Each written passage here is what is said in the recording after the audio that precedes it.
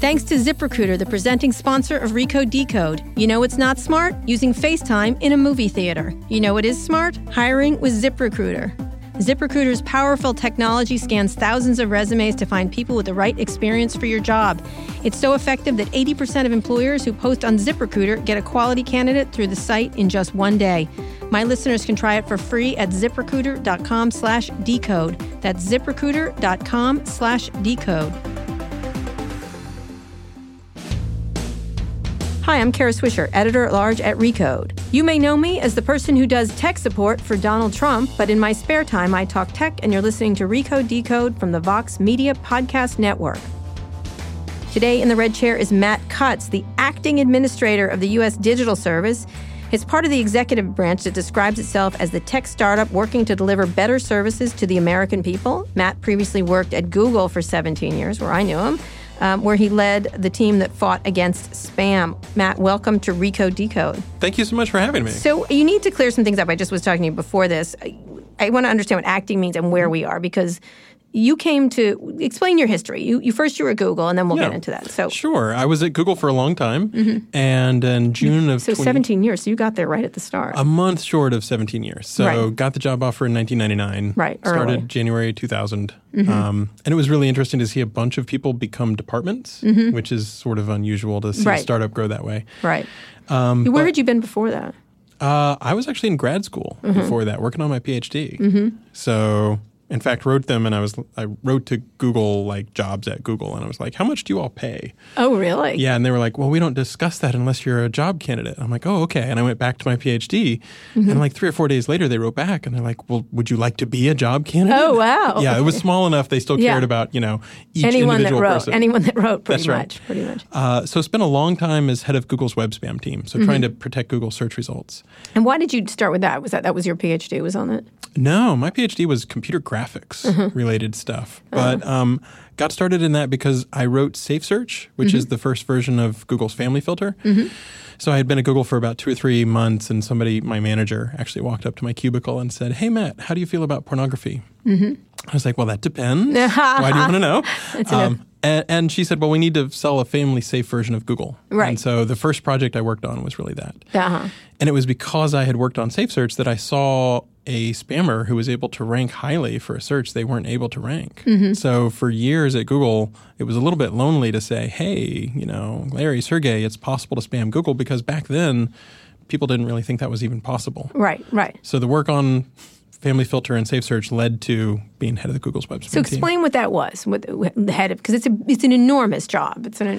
It is, just because Google gets billions of queries a day. So the beauty of it is you had this fantastic team of engineers and also people who could manually remove spam from Google search results. And so you'd have a new monthly index, because at that point Google only updated once a month. They did. You'd scrub it as clean as you could, and then you'd put it out for the world to see, and you'd see what they complained about. And so coming up with the algorithms. Explain what scrub it is mean, so people didn't. Oh, so for example, you might run a bunch of queries before the rest of the world could see it and say, okay, who are the sites that don't seem to be good actors in this? Right. Are they getting spammy backlinks? Are they citing guest books? All this kind of stuff. Right. And so trying to find the techniques that the bad guys, the black hats, would use to rank highly. Right.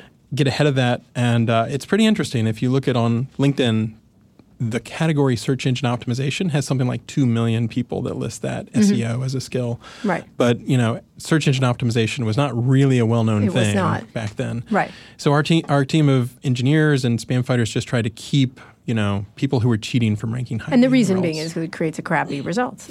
That's exactly right. We trusted our editorial judgment, and editorial, you could argue about how to define that, better than someone who just, figured out how to cheat. Right. They shouldn't rank highly. Right, absolutely. And so, and it also ruined the experience of Google, because the whole experience should be results that you were getting for the results you wanted, essentially. Right. If you type in prostate cancer and you got, pornography, or you got debt consolidation, you would stop using that search engine. So it was a competitive advantage to be, able to reduce spam. Right, which people don't realize. It was fascinating that you got the result you got. It was such a simple idea, but it's difficult to do. So you ran the spam team for those 17 years, for the entire 17 years? No. I started it, I actually spent a year in the ads group, but started in quality in Google in about 2001 and started the spam group up about 2004 and ran it until I stepped away and took a leave of absence in about 2015 or so. Right. And so how did you get to the U.S. Digital Service? So you're here. This was to do this. Well, it's kind of funny. My wife had said, why don't we do, 4 or 5 years in California with this crazy Google thing? And I was like, okay, that sounds good. Yeah. And then after 15 years or so, she was like, wait a second, weren't we going to have some fun? So I said, you're right. You were very nice to be willing to move to California.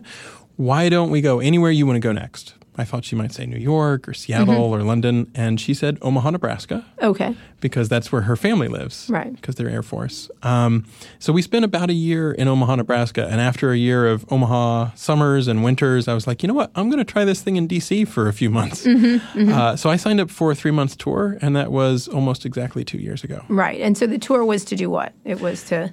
So...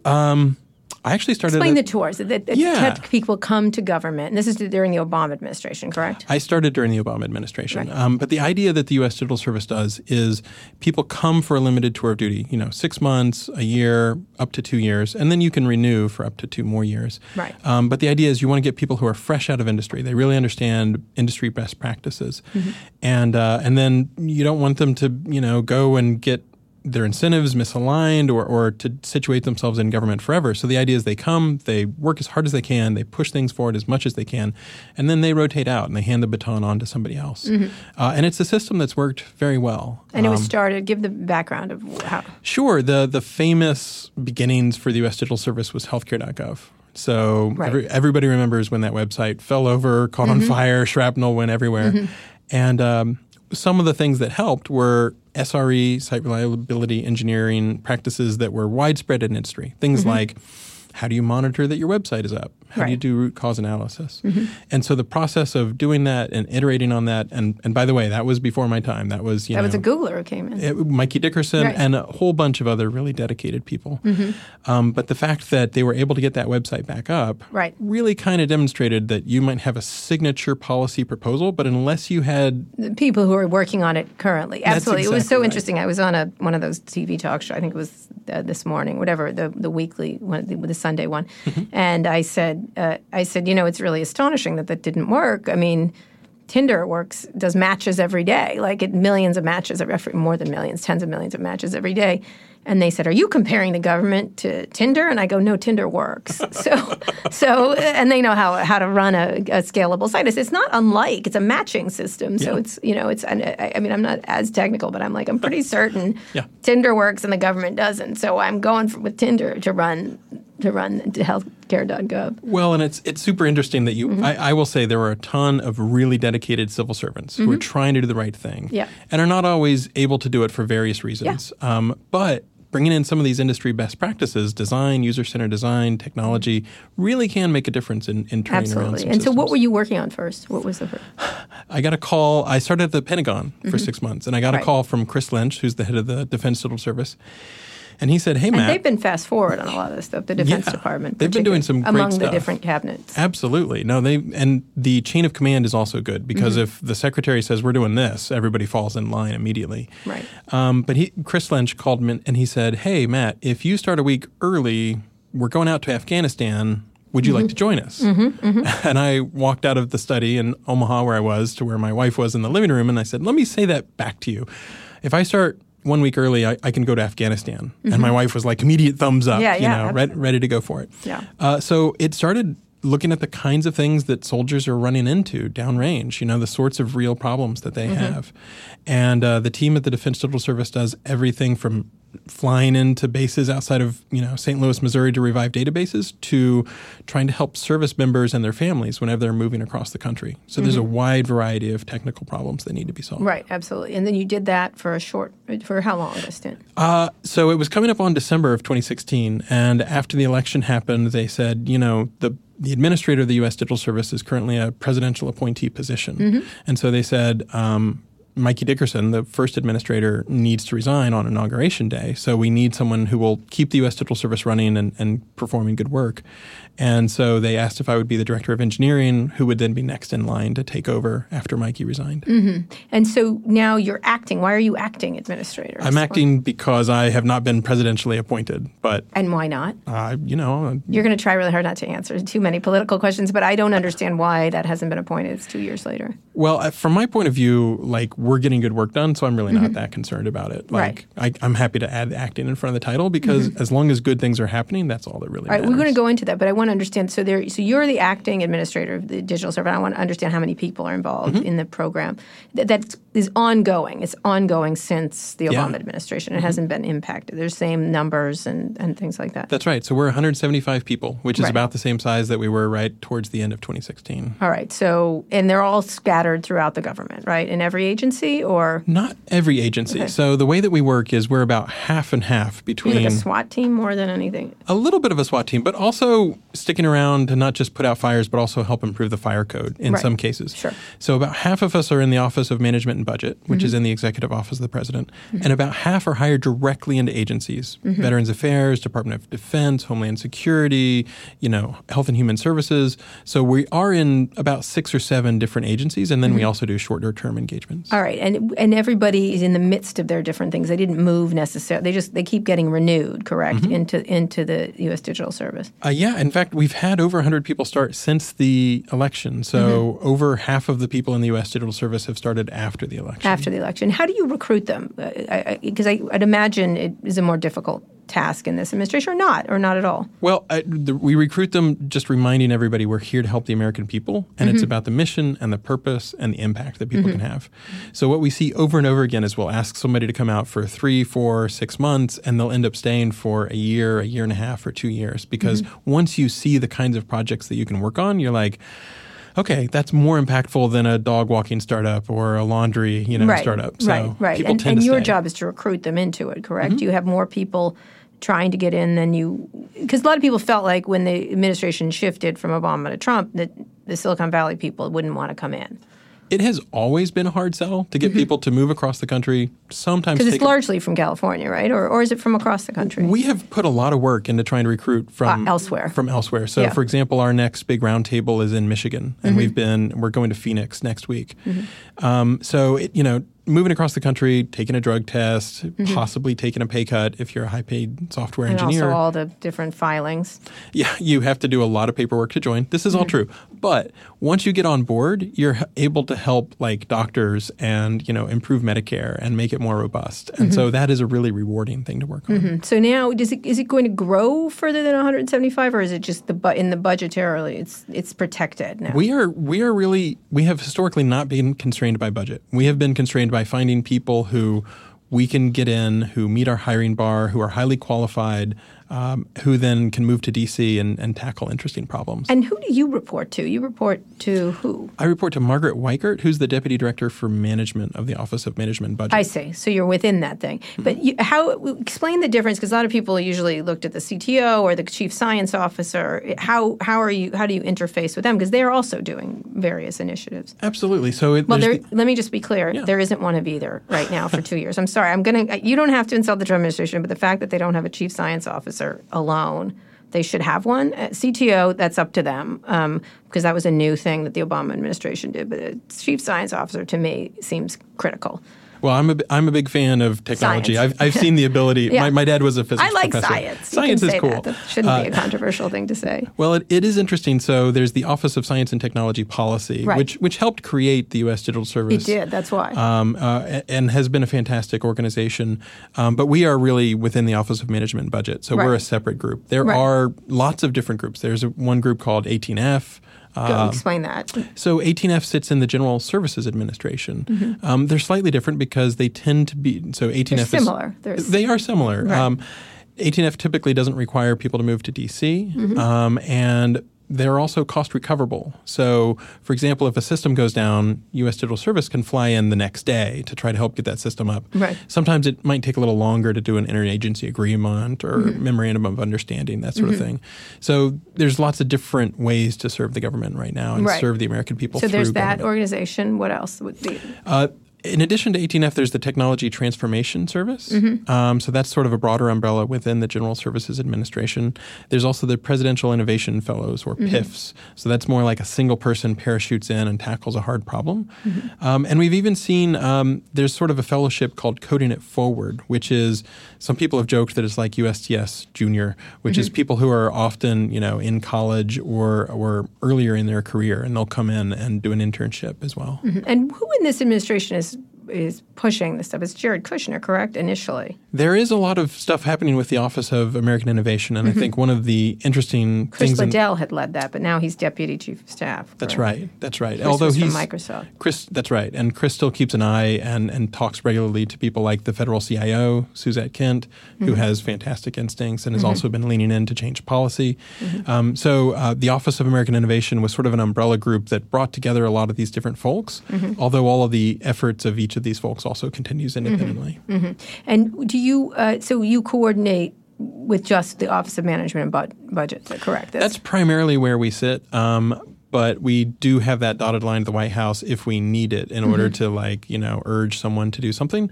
But we have found that while the first years of the U.S. Digital Service, the story was about trying to establish the group, one thing that we found is if we can be better partners and collaborators with these agencies. With the agencies, the longer we've been at agencies, in general, the more need we see from those agencies and the more trust and credibility and willingness to work together. All right, we're going to talk about that and more with Matt Cutts. He's the acting administrator of the U.S. Digital Service. Yes, people, there are still geeks in government, no matter what.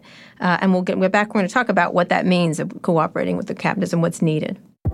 Today's show is brought to you by SimpliSafe. It's important to protect your home with a home security system. But how many home security companies say, how can we protect your home and your privacy?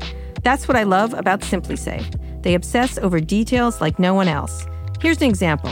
SimpliSafe has a camera you can control from your phone, but they want to protect your home and your privacy, so they came up with this brilliant idea, a privacy shutter for their camera. They spent months and months testing different metals and hinge designs. The result, an effective home security camera with a thin, lightweight aluminum privacy shutter that will work every time.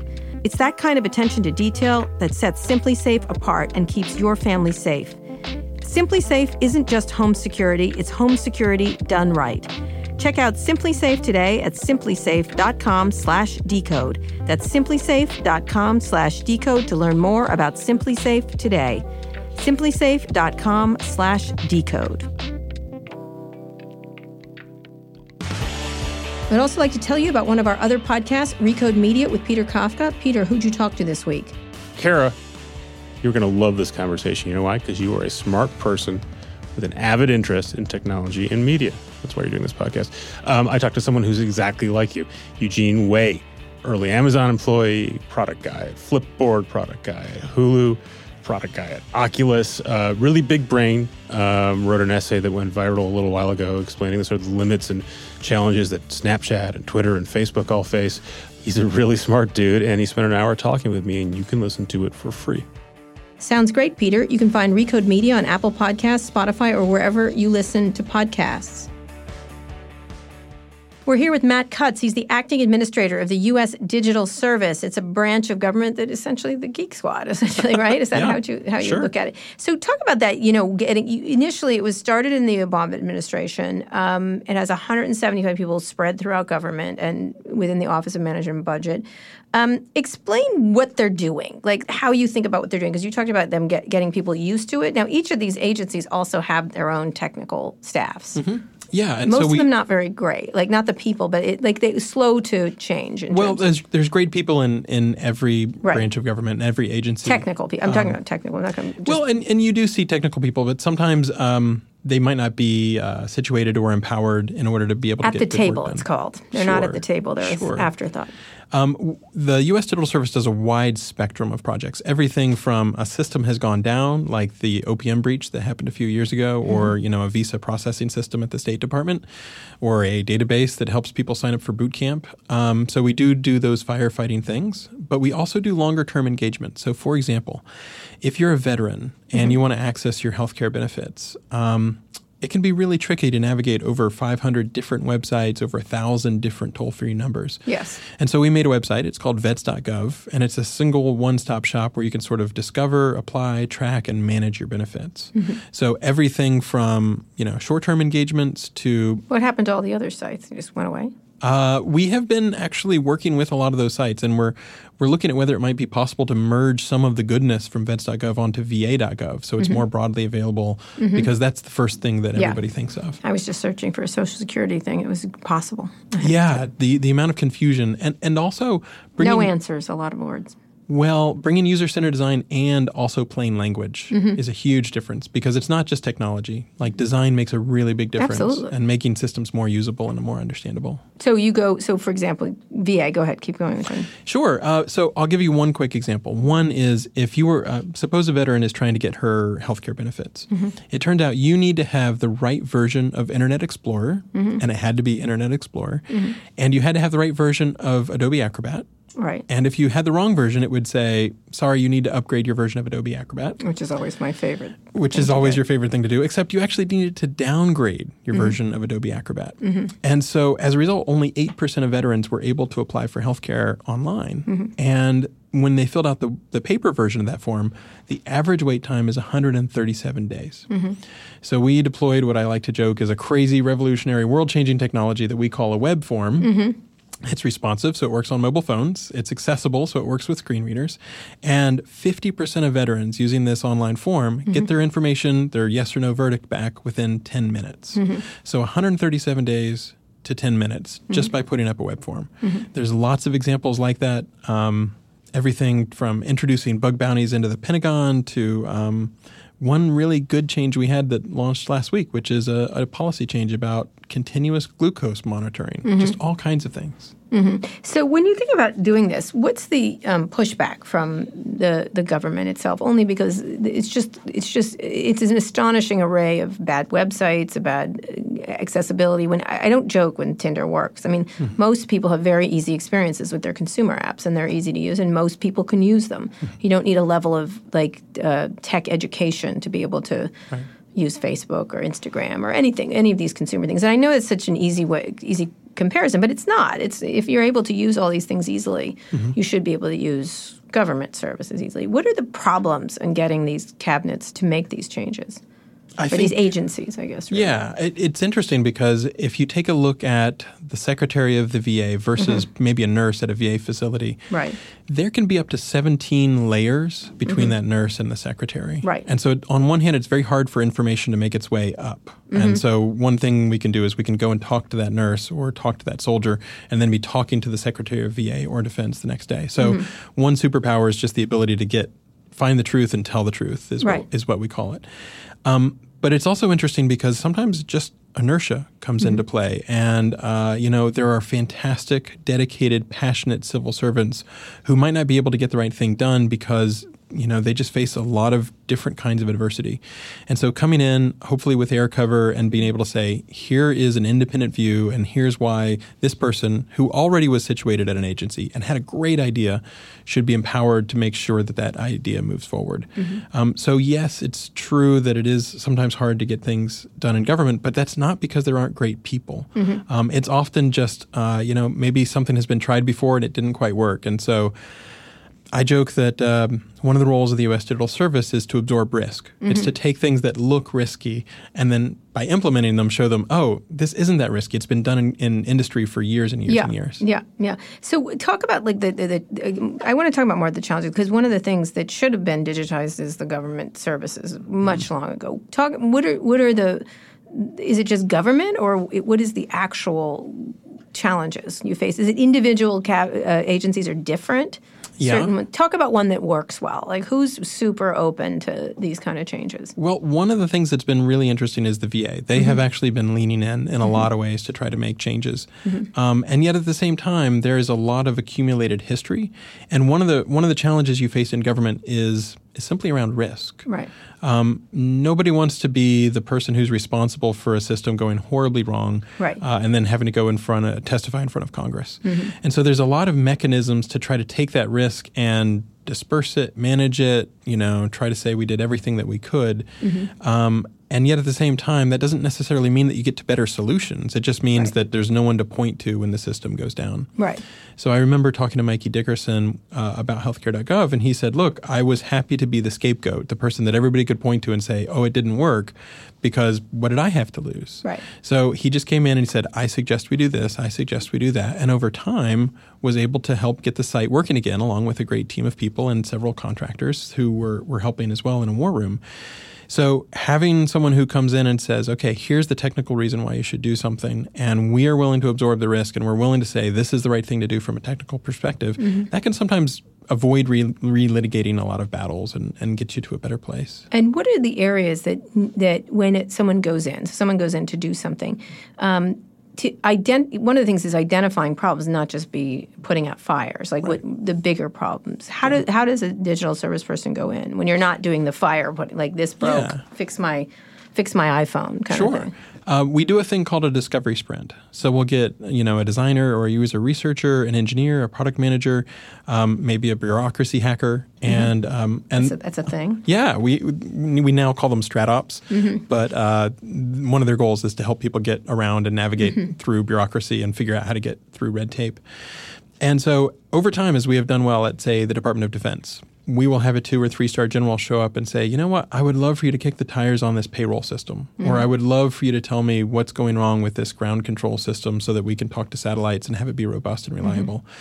And so we'll do a discovery sprint. We'll take a couple weeks. We'll fly in. We'll talk to as many of the stakeholders as we can. We'll get as much truth. McKinsey a little like McKinsey, but not that much like McKinsey, but we're also inside. We're federal employees, and so we have no dog in the fight. We are offering an independent view, and then we'll hand that up as a discovery sprint report. So, for example, if you're a farmer and you want to hire seasonal workers, there's this type of visa called H-2A, and so we came in and said, is there a way to improve how this process works? We handed off a report, and sometimes you can see entire projects get kicked off just on the basis of those reports that say, oh, here's something that makes no sense whatsoever. Can this be changed? Right. And that's really gratifying to see. Right. And in terms of where the power has to come from, does it have to come from the agency heads, or how do you impose yourselves on them? So we have found a couple things. One is that if there is an urgent need, so something is on fire, then usually everybody's willing to clear out all the obstacles. That really helps. Here and fix this. Other than that, building trust and credibility over time helps a lot, taking things the slow way. Having air support, executive support at the agency level is definitely helpful. And we have in the past occasionally used White House support as well to say, you might not like these people who are going to show up, but please listen to them. And we're willing to use whatever tools we need to make the right things happen. Yeah. So right now, when you deploy them, I want to talk about in the next section, the last section, about what the biggest problems are. But I want to make sure people understand how that works. When you go into these things, if you're seen as temporary, how do the people that exist there in technology look at you? Because you're coming in and telling them they're stupid, really. No, we're not trying to. Okay. We have found it's very helpful if we collaborate and try to act as partners. So one of the first instincts that somebody might have is, is this an auditor? And so one of the things that one of our core values is create momentum. Right. So rather than just write a report, we have occasionally said, okay, this military recruiting system is not working the way that you'd like it to. What if we just leave an engineer behind and he can work on, trying to get this system to talk to that system. And that helps to differentiate ourselves a little bit. You're fixing a problem. That's right.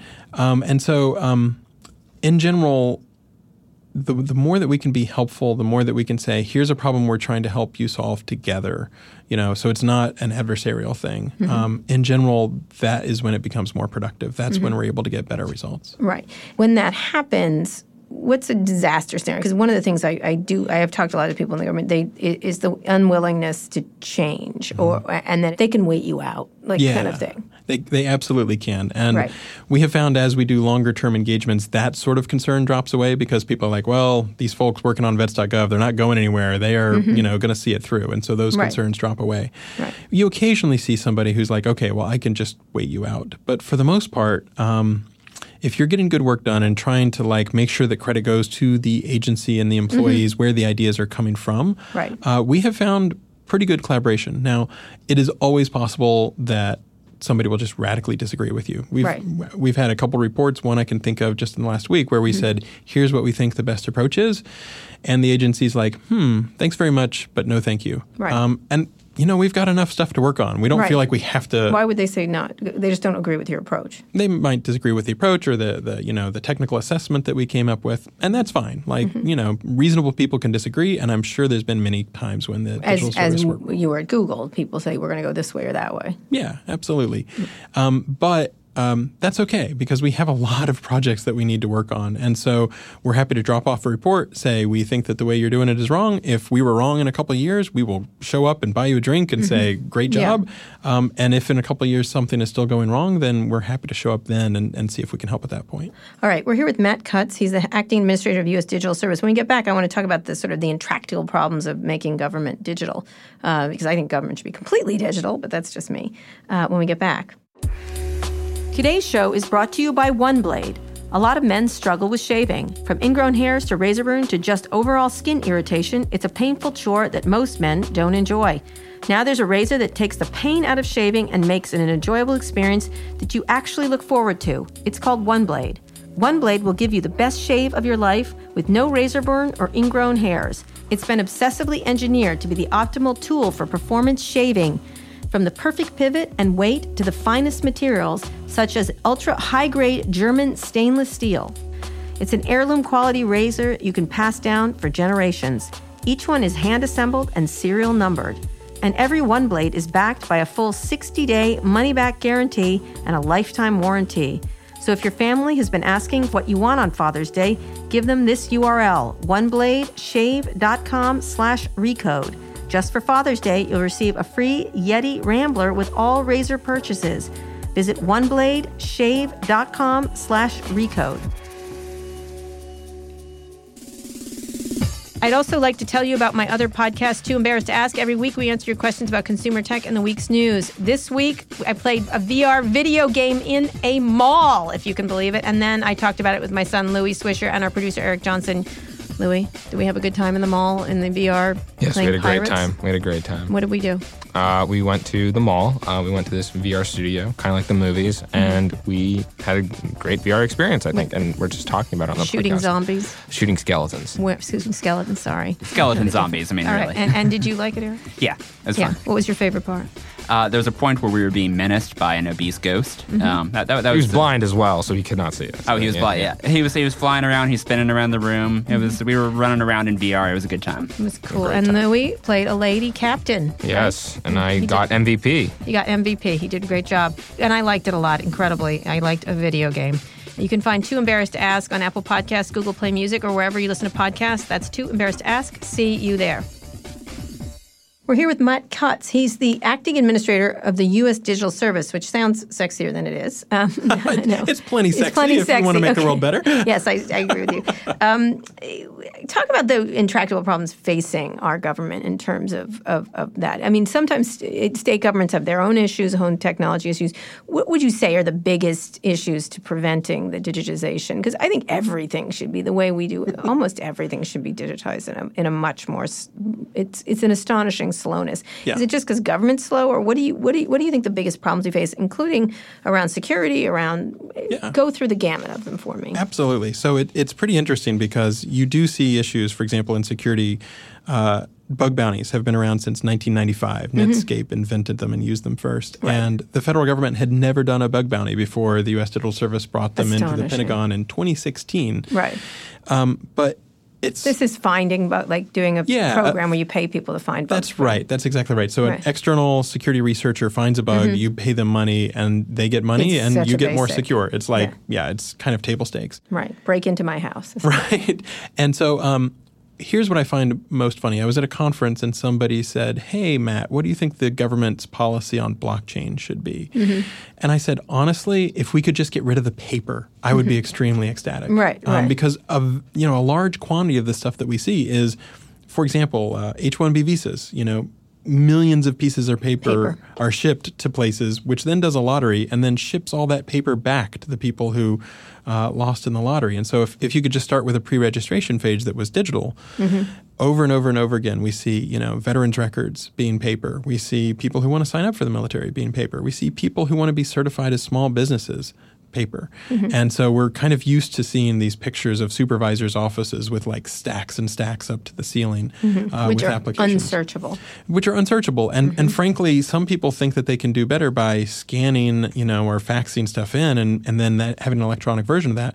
And the fact is it needs to be digital native from the beginning. That's how it's searchable. That's how you can really check for errors and all those sorts of things. So there is so much good work to be done, high impact work that can help a regular person, get access to the sort of government services that they need to have. If we can just have more people come to usds.gov/join and fill in an application and throw a resume in the pile, just to continue the conversation about whether, it might make sense for them to try an adventure, a limited tour of duty within government to see if it works for them. Right, absolutely. So paper, what else? Paper is one.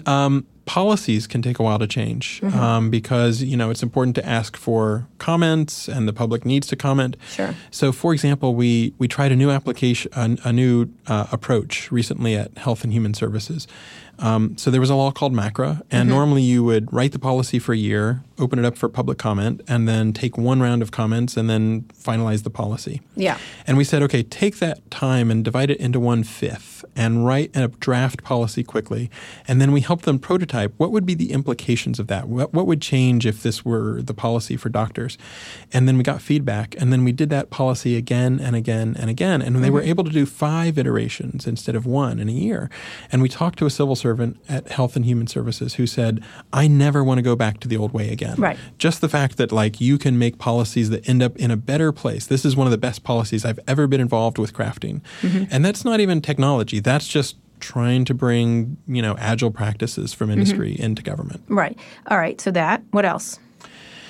If there were ways to change the risk equation. So, it's interesting because there's a lot of people who are not as interested in solving the problem so much as how do we deal with the risk. Yes, that's right. One of them. You don't want to be in front of a congressional committee. You don't want to be the one that, I guess nobody got fired for not picking IBM, that old trope. Yeah, exactly. And then just to add on to the pile, one other immediate problem that comes to mind is just the fact that a lot of small businesses and even large businesses don't know how to participate in the federal contracting ecosystem. So one of the things that we've been working on is how do you improve procurement? So on one hand, it's getting more people. No, actually, we've had good results. I'll tell you a quick story. All right, okay. So one is just getting more businesses to try to participate. You can have a next generation of contractors who are agile and nimble and move quickly and are able to deliver results quickly. But then you also need to help contracting officers in the federal government write better contracts. Right. So we've actually trained up 2 different classes, 2 cohorts called, contracting officers about the right way to write contracts. So it's not just time and materials. It's things like, we'll do story points and we can do them in 2-week cycles. And then we ended up encoding that into digital service certification. So starting in 2022, if you're a contracting officer who works on a digital service project of more than $7 million, you will need to have this additional certification that makes it more likely that instead of $100 million boondoggles, you'll actually write something where you could have a small system and iterate quickly and deliver something pretty fast. Right. And so procurement, what else? Procurement, getting more people in the ecosystem, risk. A lot of people just aren't paying as much attention to some of these problems. And so, there's the phrase that software is eating the world, and yet people have not gotten around to trying to target, government. And it's not just the federal government. There's stuff at the state level. There's stuff at the city level. Right. You see a lot of great work by nonprofits like Code for America, but it is not necessarily on everybody's radar that there's a ton of great work to do. Is there a state or a city that's doing an amazing job where you look at it? Because a lot of these things, your victories are things that I assume you want to show them. That look what we did over here at VA, FDA over there, or whatever, whoever the agency you're targeting, they might be like, oh, maybe I want some of this. Yeah. And we do find case studies work really well, especially mayors And this is getting outside of the U.S. Digital Service, but mayors and town managers are super willing to crib from other folks. Sure. So it's not It's called iterating. Yeah, exactly. Remember, you've been out of Silicon Valley too You've long. seen a good idea. Yeah. So it's not so much that one particular city leads everybody else, but it is interesting to see, if Oakland is doing something really savvy, a lot of other people are willing to copy that. Right. And we also do see a little bit of a trend where some folks who helped with the U.S. Digital Service have helped to stand up things like the Massachusetts Digital Service, the California Digital Service. Wouldn't it be great to have a Colorado Digital Service? And so you do see this sort of movement where more people are realizing there's a lot of great work to do in civic. But is there one group of people that you can think of where you saw, wow, that was an interesting shift? So it is interesting in California, for example, there's things about clearing your court record, So if you did something that was illegal but is no longer illegal, people were thinking, oh, okay, you can clear your record. They have started to make that a little bit easier with things like just send somebody a text and say, yes or no, would you like us to clear your record for you? And you text back a Y, and then somebody can be like, okay, we will take care of the rest of it from here because it's mostly automatable. I mean, that's pretty inspiring because somebody's life can get that much better if they can get the record expunged so they can start to do really good work. Absolutely. So I want to finish talking about sort of how it's operating in a politicized. Is it changed a lot from a political point of view? Like, does it feel like you're insulated from that? Because one of the key things is, science shouldn't be political, but it has become. It just has. You know what I mean? Government shouldn't be this political, but everywhere you go, things that were not political are now political. So I will say the mission and the purpose of the U.S. Digital Services is exactly the same as it was before. We're trying to do the most good for the most people who need it the most. And what's really interesting is there's so much work to do that trying to make these systems work better is a nonpartisan issue. We see support from... It should be. I'm just saying, people come from Silicon Valley, oh, you're liberal. Oh, it just feels like there's not a thing that hasn't been infected by politics at this point. Well, I will tell you, we are able to get great work done. So I know somebody might look at the headlines and be like, oh, it might seem counterintuitive to me sitting in, Mountain View or Palo Alto to think about moving to D.C. Right. What I can tell you is pound for pound, dollar for dollar, we are able to do incredibly impactful and inspiring projects where people hear about it and it affects them. It affects their lives. And so if anybody's looking for meaning or purpose or to try to make the world a better place, I would actually argue the technology industry with things like Me Too, a lot of people are taking a step back and saying, I joined because I wanted to make the world a better place. Is this company really the best place for me? Right. And I would argue the things that we're working on at the U.S. Digital Service are completely nonpartisan and are really helping a ton of people. Like, think about Medicare. That is 55 million Americans. Right. And a startup just isn't going to be able to have that impact, at least at the beginning. In terms of making a difference. Yeah. Yeah, so what is your pitch? I want to hear your pitch. What is your pitch then if you're going to do that? Because again, Washington feels like swampier than ever. Let me just say, it feels like, oh, no way am I coming to this. I will say what we have found works very well is if we're able to get people to know we're still here, we are still working on projects that matter, and we're hiring, and then we can sit down in front of somebody and go through the projects and talk about, you know what, you probably haven't heard about this really interesting success that's going to mean that, doctors get better care. Right. And when people hear about the projects that we're working on, and we have a report to Congress we recently put out on USDS.gov, and when people see the kinds of things that they're like, becoming a U.S. citizen is faster and easier because we help digitize a system called a form called the N400. Right. When people realize, oh, you know what, I do know a veteran. I do know somebody who recently had an encounter with Medicare. I do know somebody who's a student. Right. So if you type in any university, Yale University, Spelman College, we worked on something called the College Scorecard that gives people a better idea about whether this is a good college or university to go to. And completely unbeknownst to us, last week, a large consumer search engine picked that up. And so if you go to your favorite search engine and type in Yale University, you'll get information that was collated and combined and processed by the U.S. Digital Service. So, you don't have to go to a big company. If you're at a big company, you're one of 70,000 employees. If you're on the U.S. Digital Service, you're part of this dedicated team of 175 people who can really make a big difference. And so if people want to do this, again, and you don't think you need like the chief executive talking about this, because I don't think they've talked – like Obama was that kind of ad for come to DC, and he was friendly to Silicon Valley. You don't think you need that? We have not. So it's interesting. I sometimes go to companies. Does Donald Trump know you exist? Maybe now. I think the work that we do is so good that I'm happy for him to know. Okay. Either way. But I will say that... He's going to call you telling you to fix his Twitter or something. No, I will say that even going to talk to companies he's good at Twitter, by the way. Like Microsoft or Adobe he's ignoring me, has been really gratifying. But the thing that we have found is grassroots. So when individuals find out about the U.S. Digital Service, that's where they know that they can have an impact. And so I'd encourage anybody who, even if you think you might have 3 to 6 months to try something new, just check out USDS.gov. What kind of people do you need? What are you doing about blockchain, Matt? We're not doing any blockchain for now. You're not even getting close to blockchain. You guys have just figured out web forms. Yeah. Well, I will take web forms and I will take converting paper. You need to get on the blockchain train, my friend. But we are looking for designers. We're looking for engineers. Government. We're looking for product managers. Typically, people who are a little more experienced in their career. Someone who can sit down with a cabinet secretary and say, your system isn't going to launch the way that you thought it was going to, but can also put their hands on the keyboard and actually do a thing. So what's the thing? I'm not joking about blockchain. You need to get on that one. But do you feel like government's at least on some of the trends that are critical? You know, I'm less worried about machine learning. I am less worried about artificial intelligence or blockchain. I am more worried about a veteran who calls the VA every single day at 9 a.m. Yep. We talked to him. His name is Charles. And he said the phone lines open up at 8 a.m. So he waits for the phone lines to clear out over an hour. And then he calls at 9 a.m. to figure out where he is waiting for his disability claim appeal. And all we did was implement a progress bar so that he knows where he stands out of 100,000 plus veterans.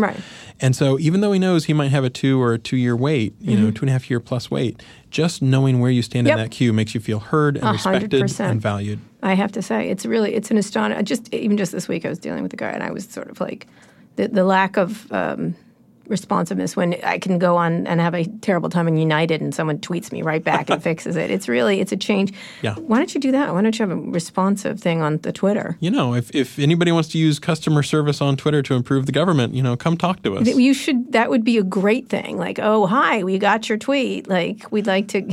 Would we sort by cloud score? Give you your farm subsidy. You could do all kinds of things. Listen, I have gotten so many things solved through Twitter. It sounds crazy. It's totally true, and I have as well. And there is so much headroom to improve things in government right now. Yeah, Amazon could run things better. But oh wait, that's a political football. It's a different story. The post office, like whatever. Anyway, Amazon would get you your benefits to you like immediately, and then also with like a jar of mayonnaise or something like that. Anyway, Matt, this is really great, and you've been a good sport. I mean, but I do think that our leaders really do have to embrace this kind of stuff because all it does is get in the way of a veteran or gets in the way of a mother who needs her food, her different things, or a single mother. It just gets in the way of everybody who relies on government, and everybody does rely on government, whether they think they do or not. It's true, and I will just say it's been so gratifying to see support on both sides of the aisle as well as from tech companies. So we had the CEO of Microsoft, Satya Nadella, showed up a couple weeks ago and just did a fireside chat. Oh, that's great. So people understand that this is important He's a good guy. Around the world. Yeah. Who would you like to have visit? I'll make them do it. Oh, my goodness. If I could, my former employer only allows people to take 6 months off to go do a good deed. If they would give 12 months off, that would be fantastic. All right, I'll talk to Sundar about it. Sundar, I'm giving you a call about this thing. Anyway, thank you so much for coming on, Matt. It was great talking to you. Oh, actually, Matt, where can people go? Oh, just USDS.gov. And if they want to figure out how they can apply, it's USDS.gov/join. And I promise you it's super simple. It takes a minute and a half with your browser autocomplete. Right. And all you need is a resume. And there's no obligation. You can just talk to our recruiters. They will tell you whether it might be a good fit or not. There's no carrier pigeons or paper. We're relatively modern in that regard. No paper. We are trying to make the federal government hiring process better as we can. All right, great. Thanks, Matt. If you enjoyed the interview as much as I did, be sure to subscribe to the show. You can find more episodes of Recode Decode on Apple Podcasts, Spotify, or wherever you listen to podcasts, or just visit recode.net/podcast for more. And if you have a minute, please leave us a review on Apple Podcasts and tell people about the show. That helps us discover great interviews just like this one. Now that you're done with this, you should check out our other podcasts, Too Embarrassed to Ask and Recode Media with Peter Kafka. You can find those shows wherever you found this one. Thanks for listening to this episode of Recode Decode. Thanks to our editor, Joel Robbie, and our producer, Eric Johnson. I'll be back here on Wednesday. Tune in then.